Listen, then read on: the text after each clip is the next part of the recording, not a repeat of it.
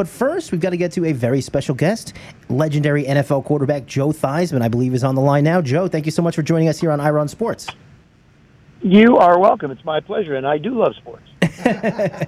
What's up, Vi? So, Joe, you have a book out, How to Be a Champion Every Day, 6 Timeless Keys to Success. I read it last night. I think I accomplished more today than I have any other day. There was such motivation. It was great.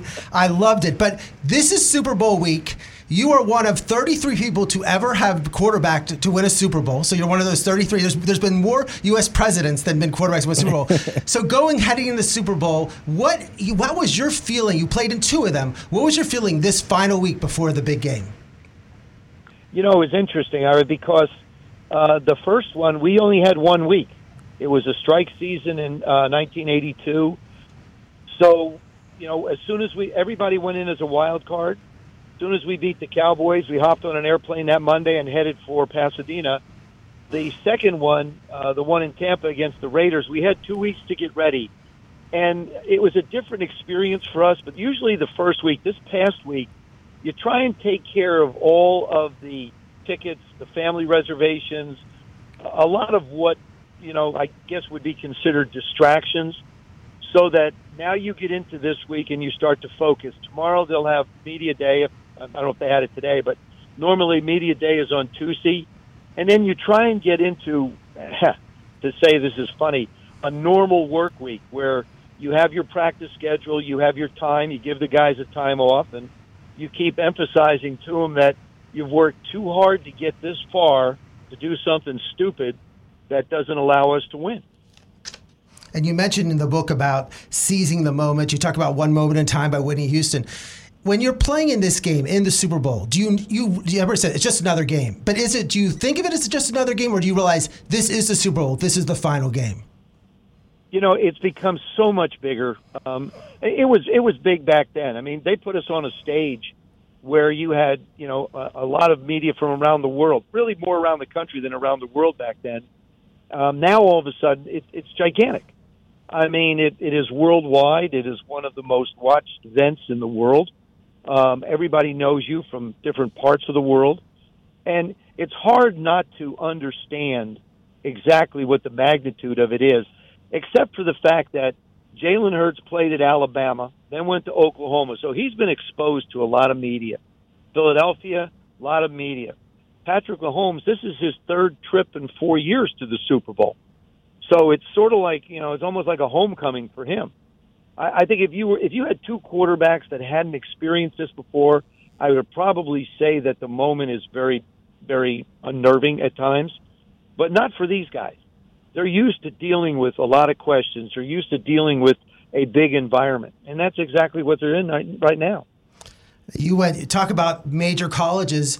You went and chose to go play at Notre Dame. I loved in your book how you talked about, remember, this book is so good because it doesn't just go over your life history and everything, but it talks about, it's motivational. It's Tony Robbins. It's telling things. It's about recognizing your opportunity. And you felt like when you walked around campus, and how about Rocky Blyer, who I'm a big Steeler fan, took you around, and you felt like this was home. This is where I wanted to go. And then you were one of 13 quarterbacks, and you became one of the greatest quarterbacks in the history of Notre Dame.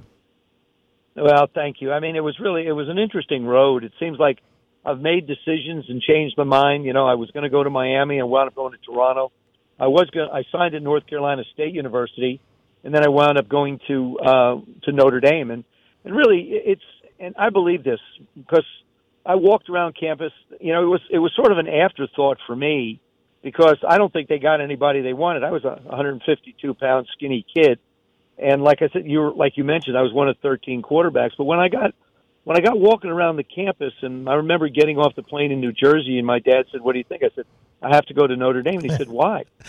I said, "Dad, it just feels right." And that's really one of the things that I really try and mention in the book is quite often, if we trusted our gut, we'd probably be right a larger percentage than if we just decided to go through the analytics and all the different pros and cons and everything else. But our gut's a pretty good indicator. And, you know, I really love doing the book. I appreciate us getting a chance to talk about it. I learned so many lessons from so many other people. And that's, you know, another thing I point out is is, I hate to break the news to everybody, but you don't know everything. And my favorite saying is really, the day you stop learning is the day you stop living. And then at Notre Dame, you ended up, I just couldn't believe it. Jim Plunkett won the Heisman. You were second. And Archie Manning, Peyton and Eli's father, finished third. And what an esteemed group of top three finishers there for that Hall of Fame. You were 23-2. It just means, I think from that perspective, your success there, and be able, I think when you wrote in your book, how the one thing I liked that you said is that you got there early, you learned the plays. So when the first quarterback came out, you're like, I wanted to be ready. I want to know the plays before everybody else. Well, I call it a competitive edge. And in life today, how do you create a competitive edge, whether it's in a relationship, if you're, trying to date someone or get to know someone, if it's a business relationship, or if it's in a sports relationship, because really the book is based off of three premises. The world of sports, the world of business, and our own lives all parallel one another. And you can find similarities, and I reference them going through the book. And I really, I really try and focus on, I think, things that I've been through, but also from people I've talked to. And it isn't just me, General Powell has mentioned, and different friends that I've known, different individuals I've known. Joey Bozick on leadership. Joey's a triple amputee, and when I talked to him about, I was playing a golf tournament with him. I'll get back to competitive edge in a second. But when I was talking to Joey about leadership and what happened, he had a IED go off under his Humvee when he was in Iraq, and he was in the passenger seat. There was a driver and somebody in the back, and he lost parts of 3 limbs. And I said, what's it like? He said, Joe, I can live with where I am because the men that I was responsible for are okay. And I mean, that's taking, that's just incredible to me. And I decided that, how can you gain, and I say this to everybody who's listening, how can you gain a competitive edge? Is it putting in a little more time? Is it studying a little bit more in school? Is it, for me, I showed up 1 week early. I was one of 13 quarterbacks. I showed up 1 week early. So when we started practices, coaches are like owners of businesses. They like things to run smoothly. So I was the first guy in line. Now, you create the competitive edge, and then you have to be able to deliver when that opportunity presents itself. As a matter of fact, the first chapter in the book is opportunity. And, that's sort of the way I've looked at the pandemic in 2020. It wasn't necessarily as much of a change for a lot of people as it was an opportunity to be creative, to evolve, to adapt to different situations. Yeah, and one of these, you mentioned one person who's in the news right now this past week is Tom Brady. You mentioned him a number of times in the book because everything you're looking for, you talk about enthusiasm and how he never wants to be taken out of practice. Just like you played in 163 consecutive games. You never missed a practice like Brady. Just talk a little about Brady and what kind of source of inspiration he should be for so many people, including yourself. I think, first of all, when you look at Tom, what he did up to the age of 45, to me, that's out of this world kind of being healthy. Having one knee operation or one knee problem over 1 year through all those years in his career is a blessing. He's a physical freak, I guess the best way to say it. I mean, he worked hard, took care of himself, but then you have to be lucky to a degree not to take the hits that take you out. Sometimes, we saw Kyler Murray just playing his foot, knee. We saw Zach Wilson with the Jets playing his foot, knee. Tom wasn't going to play in his foot because he really never ran anywhere, so it was okay. But I'll never forget. I love asking people that have accomplished something in their life. One simple question is, what made you great? And the answer I got from Tom was the right time, the right place, and the right people. And I think that applies in every walk of life, whether it's business, your own personal life, or sports. It's the right time, the right place, and the right people, or sometimes the right person. And you can enjoy the success. So when we walked into the studio just now, the person at the show before me said, don't ask Joe about his broken leg. And I'm like, well, he writes about it in his book. He's talking about it. And so, but you mentioned how that was that horrendous night of that, but how that defined, it wasn't like the end of yours, but it was set, your path the rest of your life, and how you dealt with it made you the person you are today. It was the beginning. I think, with the success that I was able to enjoy as a part of our football team, and so much of it had to do with the guys and the coaches and everybody in the organization, I felt pretty important. I felt pretty lofty, and, I had a pretty good size ego. My friends will tell me I still have one. I've tempered it I've really tried to temper it to a large degree, and and then all of a sudden, everything that was important to me, which was athletics and being able, notoriety and the movies and the trophies and all the rings and all that stuff, had no significance whatsoever when I got hurt, because it didn't matter anymore. That guy couldn't do what the guy that did those things to get those things wasn't around anymore. And it really brought my feet down to earth, and it really gave me a perspective on what's important in life. And what's important in life is relationships and the people that you have the relationships with, and those that you can affect in a positive way. I got this whole saying backwards. I used to think that, I was on this earth to be served because I was Joe Theismann, football player, la-di-da-di-da. But the truth of the matter is you're put on this earth, we're put on this earth to serve others. What can you do for other people? Is it as simple as maybe carrying groceries for someone? Is it as simple as opening a car door?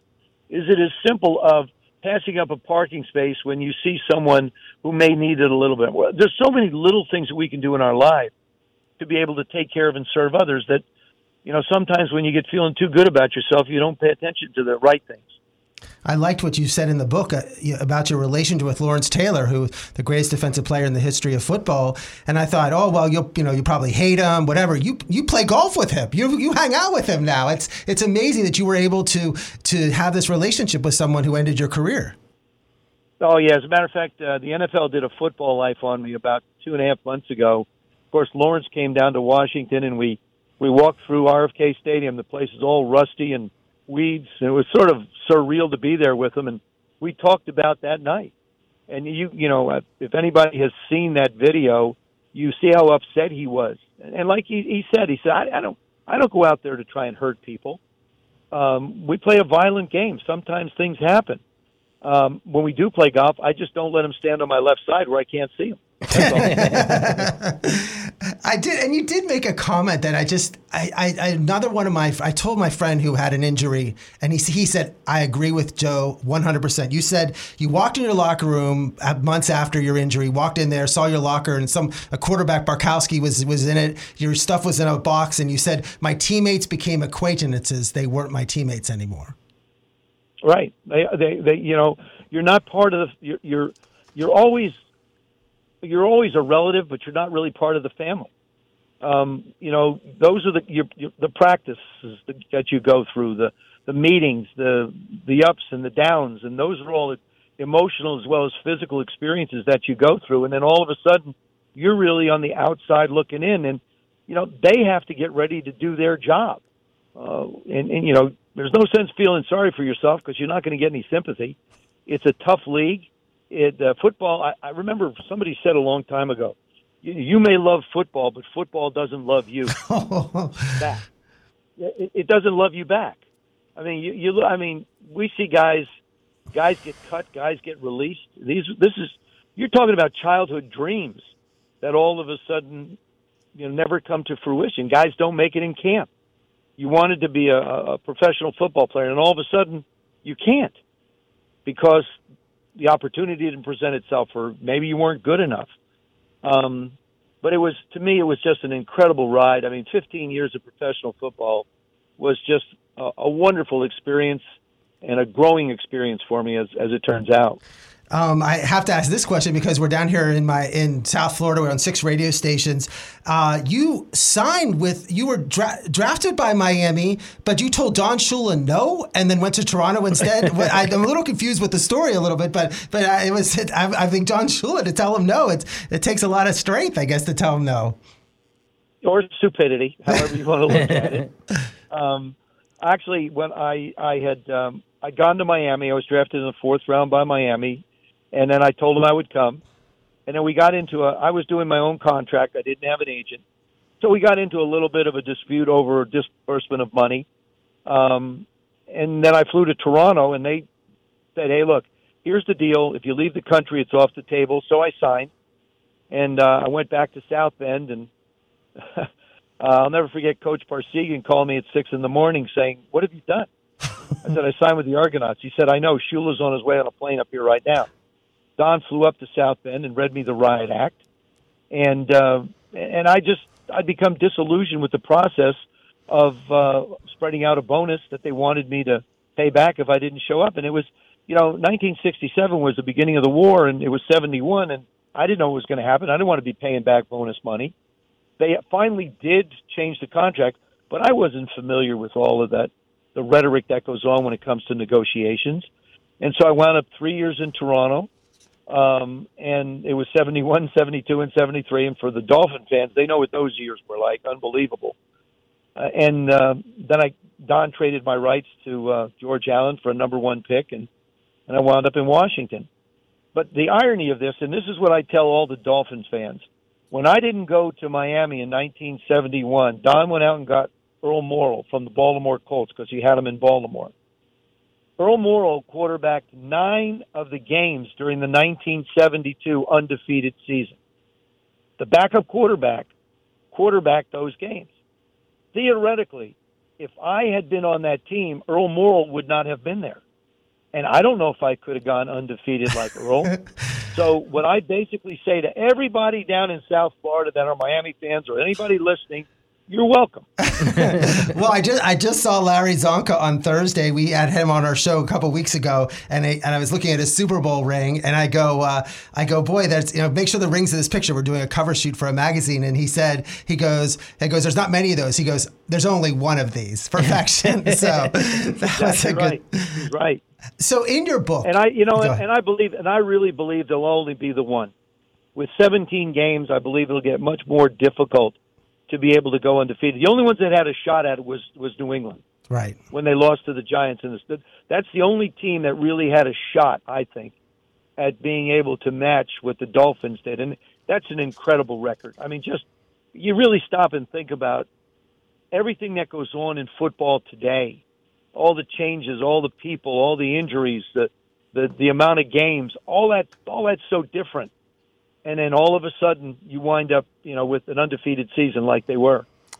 In your book, How to Be a Champion Every Day, 6 Timeless Keys to Success, you discuss after you're done playing football, your restaurant and how you have worked in your restaurant and applied the ideas of teamwork and the attention to detail and do the little things. All those things you talk about in your book to make your restaurant a success. I mean, some people open these restaurants. Your restaurant was around for decades in terms of in Arlington being very popular. So talk about a little bit how you applied sports to your restaurant success. It still is today. There's a Joe Theismann's restaurant in Alexandria, Virginia. We opened the first one in 75, had as many as 6. Now we're down to 1, which is owned by a group. I have my name on it still, so I have a say in what goes on. It's attention to detail probably more than anything. Of all the things you talk about, teamwork, helping one another, but it's the details. It's the little things. It's as simple as when I call the restaurant, I like them to answer the phone, Joe Theismann's restaurant, and then I like them to identify who they are, because I just think it's a much more cordial way if you're talking to somebody on the phone if you can reference them by their first name. And from a business standpoint, if there's an issue at all, it makes it real easy to figure out who took the reservation or what happened, and you don't have to go hunting around looking for people. We spend so much time talking about the quarterback position that it's everything. It seems like that's all people talk about. You're an expert at being a quarterback, and I liked how you said it's the most dependent position. We think of the quarterbacks as the most super position, but you said it's the most dependent position on the team. Absolutely. I mean, if the offensive line doesn't block, if runners don't gain yards, if receivers don't catch balls, if defenses don't stop people, and you know what it's like, ask the Buffalo Bills what it's like if a kicker doesn't make a kick. So, I mean, it's, you really have to look at the position, I think, very objectively and say, you can't be successful without one, but if you have a really good one, there needs to be a team around it. And the classic example is San Francisco this year with Brock Purdy. That's a heck of a football team. And then all of a sudden, they're in the NFC Championship game and he gets hurt, and then they can't go anymore. I mean, and that's it. So it is. I really believe it is the most dependent position. and talk a little about Jalen Hurts, Patrick Mahomes, the two quarterbacks in the Super Bowl, and what you like about in terms of their success. And look, just that, both are such hard workers. I mean, it's great to have this Super Bowl with two great people like Hurts and Mahomes. Absolutely. I mean, they're both terrific young men, great work ethic, unique talents, unique skills, the ability to run but yet throw the football. I think a lot of them, a lot of what they do, they beat you with their brains. They're two smart guys. They know exactly what they need to do. The systems are not easy.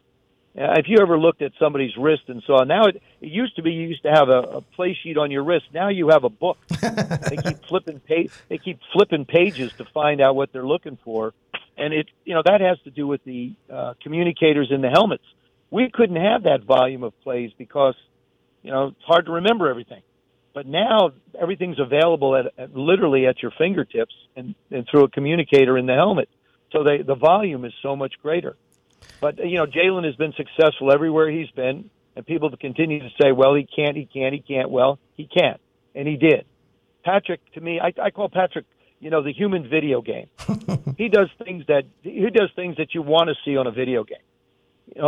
Underhand passes, pushing it with your left hand, jump pass. I mean, he does all that stuff. And really, I think Patrick's situation and his success to a degree has to do with Andy Reid as a play caller. I think Andy Reid is an incredible play caller. And I'm very curious to see what he's going to do in this Super Bowl. I think Patrick's going to be healthy, but how is he going to get the ball to Kelsey? Because the Eagles want to take him away. So, what's he going to do with the tight end position? His wide receivers are a bit banged up. So this is going to challenge Andy, but this is something he absolutely loves. So we wake up on Monday morning, next Monday, and this is a two-part question. Kansas City wins. What did Kansas City do to win that game? Do you think we wake up and say the Eagles had won, what have they done? You're saying, oh yeah, that's what they did. That's why they won the game. Well, if Kansas City won, they do two things. Number one, their offensive line controls the defensive line of the Eagles, which I don't think anybody can. And secondly, they managed to contain Jalen Hurts running the football. Those two things, I think that's what the Kansas City defense has to do. Offensively, Patrick has to protect the ball. He's going to be Patrick. He's going to protect the ball. And for him, it's the offensive line.